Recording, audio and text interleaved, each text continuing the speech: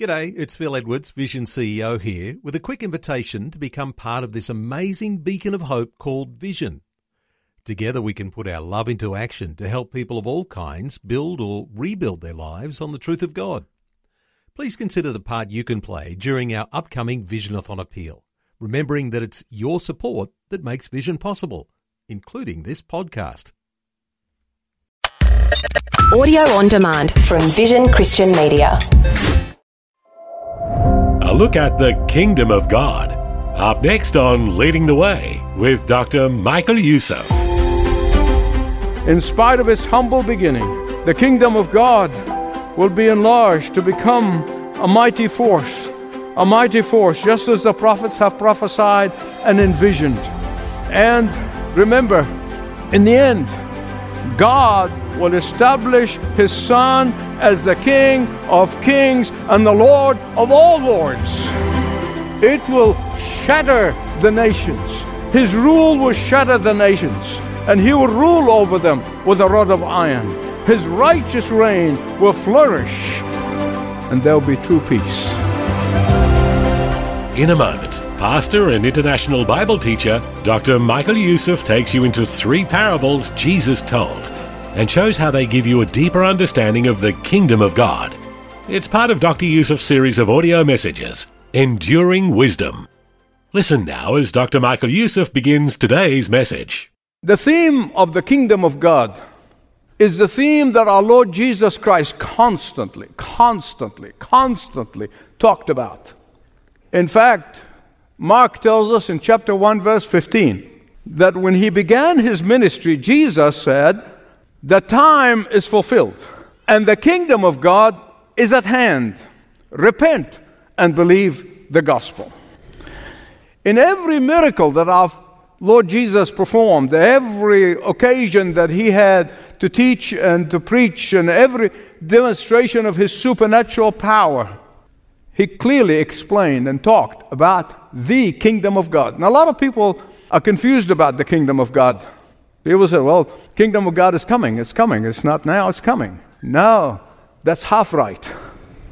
The kingdom of God is here and yet to come. It is both and. The kingdom of God, the rule of God, is in the heart of His children, is in the heart of the elect of God, in the heart of all the church of Jesus Christ, made of every nation, tribe, and language. That is the rule of God, the kingdom of God. But it will be fulfilled completely, fully, with our own eyes. We'll see it when He returns to rule and reign in His kingdom. Amen. Now, we're going to see this very clearly in today's message. And so turn, please, to Luke chapter 13. We're going to go from verses 10 to 21. In the context of this Jesus teaching on the kingdom of God, it was the healing of this woman on the Sabbath day. This woman who desperately needed healing. And what Jesus is saying to His hearers, and indeed is saying to every one of us who are listening, He is saying that we must enter into the kingdom of God. Now. How? By turning away from false religion and false belief system and yielding to the Holy Spirit. By rejecting the kingdoms of the world and embracing His kingdom, His rule over us, by stopping to live by our rules and obeying His. Look with me at the text, please. This dear woman who is bent over in pain, and now you've probably seen people like that, and you don't see them much in the United States, but you see them a great deal overseas. They're literally bent over, and they cannot even turn around unless the whole body turns around to see. She was doubled over. That's Exhibit A. It was Exhibit A of the vital importance of being set free by Jesus, spiritually. Set free from the slavery of sin and Satan into the freedom of the Son of God. Hear me right, please. Worse than her physical affliction was her social stigma. Because you remember in the last message, we saw how the Pharisees, the Jews in the time of Jesus, had a faulty belief system They believed that every physical infirmity, that every disease, that every sickness, every suffering is a result of sin, and therefore it is the consequences of their sin. And they presumed that all suffering is basically bring about the judgment of God. And therefore, a person's physical suffering made them to be an outcast, because these pompous, arrogant, self-righteous people, when they did not experience suffering, they looked at people and said, they're sinners. I'm not. And that is why Jesus needed to deal with that false belief system. She was an outcast. Listen to me. When everyone gave this woman a wide berth, Jesus welcomed her. While everyone avoided her, Jesus loved her. When everyone would have been embarrassed to be associated with her, Jesus laid his hands on her and healed her. While people rejected her, Jesus broke the evil spirit hold over her. She became completely and totally healed. Oh, then came the rulers of the synagogue. Look at verse 14. With no gratitude to God and praise to God and thanksgiving to God for his supernatural healing and miracle, they attacked Jesus for healing on the Sabbath. But they were too coward to confront Jesus face to face, so they were talking to the people. Look at him. Look at him. Couldn't he do that all week long? Why does he have to do it in the Sabbath? These synagogue leaders, instead of praising God, glorifying God because of this miracle, they criticized Jesus. These legalistic Pharisees, instead of thanking God for his mercy and thanking God for his grace and thanking God for his goodness for a desperately needing woman, they became, here's the word, literal, the word indignant. In other words, they were furious with Jesus for the miracle. Why? He broke, listen carefully, the man-made rule. The man-made rule. This is not the Word of God. This is not the Old Testament. This is not the commandment. It's so incredible when you think about it. Because these Jewish leaders did not deny the miracle. They did not deny it. They actually confirmed the supernatural work of Jesus. But instead of them believing in Jesus, their hearts were hardened. You hypocrites, verse 15. You hypocrites. Why? Because even their own rabbinic interpretation of the commandments, this is not the commandments, is their own interpretation of the commandments in a book called the Mishnah. It's not the authoritative Word of God, although so many of them put it as equal to the Word of God. This is dangerous, brethren. Listen to me. Even their own interpretation of the commandments said that you can take an animal on a Sabbath for feeding and drinking. Even so, the animal can carry the load as long as they themselves don't carry it on the Sabbath. The animals can. And here's what Jesus is saying. You see the frustration in our Lord. He's saying, if this is your interpretation about the Sabbath regarding animals, that you can feed them and you can give them a drink on the Sabbath, how much more this Jewish woman, the daughter of the covenant, how much more this daughter of Abraham and her desperate need? What better day to free her from the load of pain and guilt and suffering than the Sabbath? What better day to set her free than the Sabbath? What better day to receive forgiveness and healing and restoration than the Sabbath? What better day to give her eternal rest on the day of rest? This confrontation with the Jewish leaders revealed how heartless legalism is. It's heartless. How hypocritical, ritualistic religion is, how unreasonable false religion is. Listen to me. Those people in our culture today, in our society today, who follow the walk religion, make no mistake about it, it is a religion. Walk is a religion. If they can get rid of Christianity as they think, I'm telling you exactly what they believe. They say if they can get rid of Christianity, they would have a utopia in society. I have news for them. Now, whether they know it or not, if Christianity is not in our society, this will be hell on earth. The source of all true love. You notice I said true love, not the mishy stuff that they talk about. The source of all true love is Christianity. The source of all true compassion is Christianity. The source of all true wisdom is Christianity. The source of all true blessings for our society is Christianity. Yeah.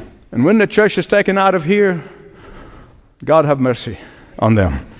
Listen, I'm telling you, just all you need to do, and the young people particularly, just start studying history correctly. You'll discover that Christians started all the healing movement, all the hospital movements, all the orphanage movements, all the education movements, all started by Christians. And it was a Bible-believing Christian who for 23 years became alienated from his family, became alienated from his friends and colleagues in Parliament in England. But for 23 years, because of his biblical conviction, he did away with the horror of slave trading, and his name is William Wilberforce. The problem is they don't want to face reality. Now, beloved, this woman's healing is analogous of God's sovereign work of salvation in every one of our lives. And for those whom He's trying to reach with His love of salvation and with the word, the gospel of Jesus Christ. This is a metaphor of what Jesus came to do for Israel, because the Bible said He came to His own, but His own received Him not. But then to everyone who have received Him, He gave them the power to be called the children of God. He will bypass all the self-righteous, arrogant people, and He'll become so close to the humble and broken at heart. Those who are burdened by sin and they know it and they want to repent of their sins. He bypasses those who think that they can save themselves and that they have the power to do that. And He reaches to those who confess their helplessness in saving themselves. He bypasses all those who think that their freedom is a way to be free from God and from His Word. And He reaches down to a repentant, humble, broken spirit. Immediately after this, Jesus, after healing this woman, look at verse 18 with me, please, Luke 13. He immediately goes into the kingdom of God because it's relevant here. What is the kingdom of God like? Indeed, He was asking, what is the future rule of God in the hearts of men and women 2,000 years from now when He was speaking? What is the rule of God in the hearts of men and women, boys and girls, are going to be like 2,000 years from now? In the sense, what is the future of the true church of Jesus Christ? Those who will accept Jesus for hope and healing. What will the 21st century church be like? You see, many of the Jewish people in the time of Jesus, they thought that He came in order to deliver them from the yoke of Rome, from servitude to Rome. But when He failed to do so, when He did not do what they wanted Him to do, when their expectations were not met, what they wanted, when they discovered that Jesus' kingdom is a spiritual kingdom, that Jesus' kingdom is an eternal kingdom, they rejected Him. They rejected Him. Except for a handful of disciples. That's the mustard seed. That's the mustard seed. Even after the resurrection, there were 500 eyewitnesses to the resurrection. 500. And on the day of Pentecost, there were only 120 people there. Think about this with me. 120 people, very tiny. From a human perspective, it's a very pathetic number. There's not much to show for 3 years plus of ministry of Jesus. His closest followers, his inner circle, well, there were only 12. One of them actually was a traitor. Far from being an inspiring movement, a big crowd in the stadium shouting the praise of Jesus, there's a tiny, tiny, tiny, tiny beginning. Even that handful of disciples, they did not anticipate the kingdom of God to be a spiritual kingdom. They thought still going to be earthly kingdom with power and authority, splendor. They did not comprehend what the kingdom of God is all about. Even the disciples, like all their other countrymen, the disciples expected external kingdom, power, trappings of power. In fact, you remember the mother of James and John, when she came to Jesus, said, "Hey, my boys are really good boys. They got your back. Put one on the right, one on the left." Huh? He said, "They're going to be baptized with the baptism I'm going to be baptized with."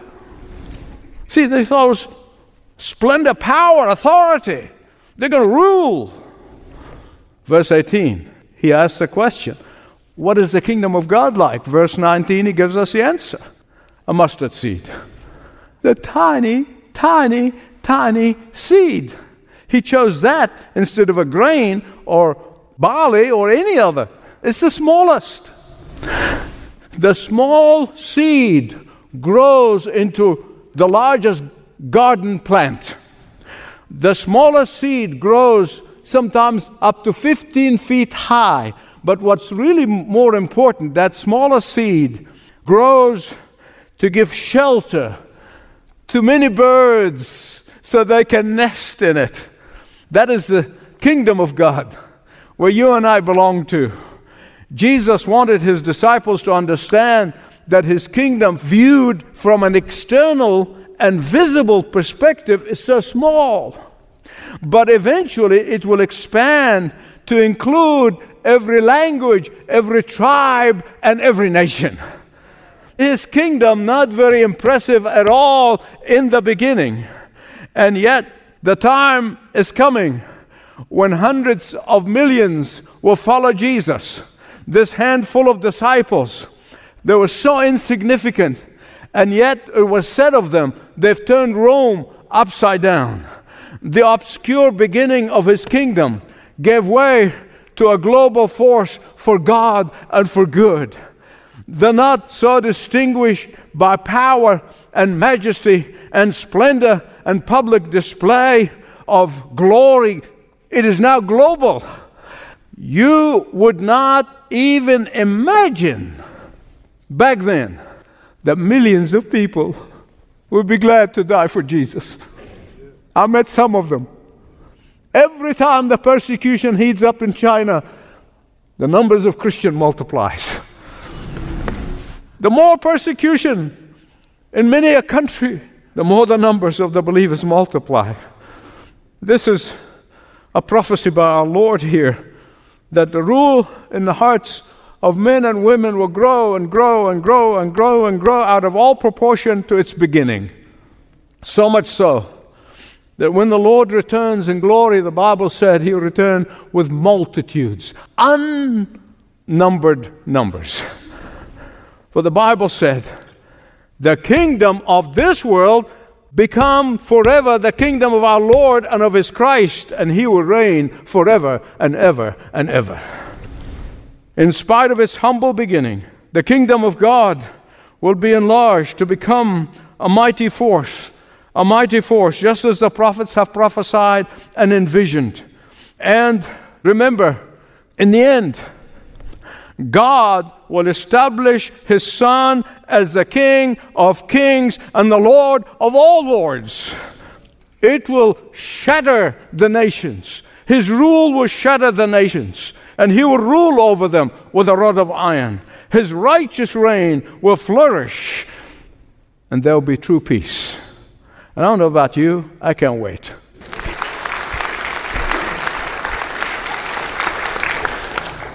Isaiah predicted in Isaiah 53, his reign was spread abroad. Look at verses 20 and 21 with me, please. Luke 13. And again Jesus said, what shall I compare the kingdom of God?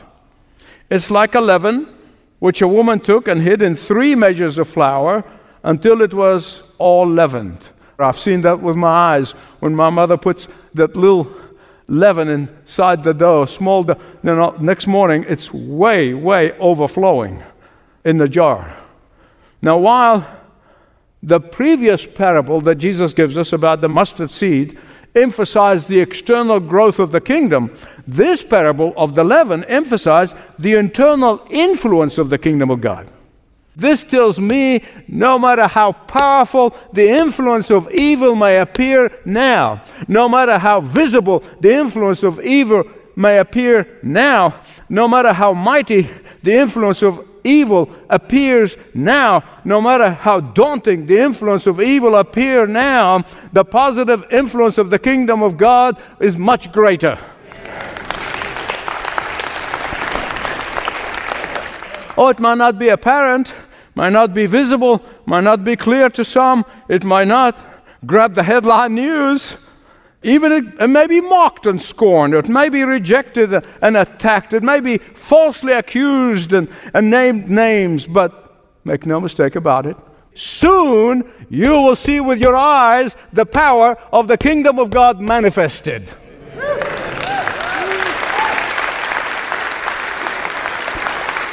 Soon you will see that same Jesus who is now mocked in the media and by Hollywood will soon reign and rule with an iron scepter. You will soon see how he's going to appear with power and great glory. You will one day soon, every eye is going to see him, and those who pierced him will mourn that one day soon they will bow to his majesty. One day soon, they will confess him Lord of all. One day soon, they will see him judging his enemies and make them to be his footstool. And that day may be sooner than any of us think. And that is why I never miss the opportunity of saying to anyone, come to him now while the door of opportunity is open. Come to him now and face him as your Savior in the end, not as your judge. Today is the day. Now is the hour. You're listening to Leading the Way with Dr. Michael Youssef. The prayer is that today's episode guided you closer to seeing Jesus as your Savior, perhaps like never before. Speak with a Leading the Way counselor about what you heard today or about your life questions. Begin by filling out a short contact form at ltw.org/Jesus. As we bring today's episode to a close, here are some testimonies the team recently received. We thought you'd be encouraged to hear how God is working. Samuel from Michigan in the USA wrote, I decided to give my life to Jesus today. Joyce from Papua New Guinea wrote, I am a sinner and I want to follow Christ now. I'm really touched by the words God spoke to me through Dr. Youssef. Praise the Lord. Through your prayers and faithful support, Leading the Way is hearing many stories of lives changed through the gospel. Learn more of Dr. Youssef and the ministry happening around the world when you call 1300-133-589 or ltw.org. Now you can also write to Dr. Youssef. The address is Leading the Way, P.O. Box 1900, Penrith, New South Wales 2751. This program is furnished by Leading the Way with Dr. Michael Youssef. Connect further via television, YouTube, Facebook, Twitter, and all of the social media networks. Learn more at ltw.org.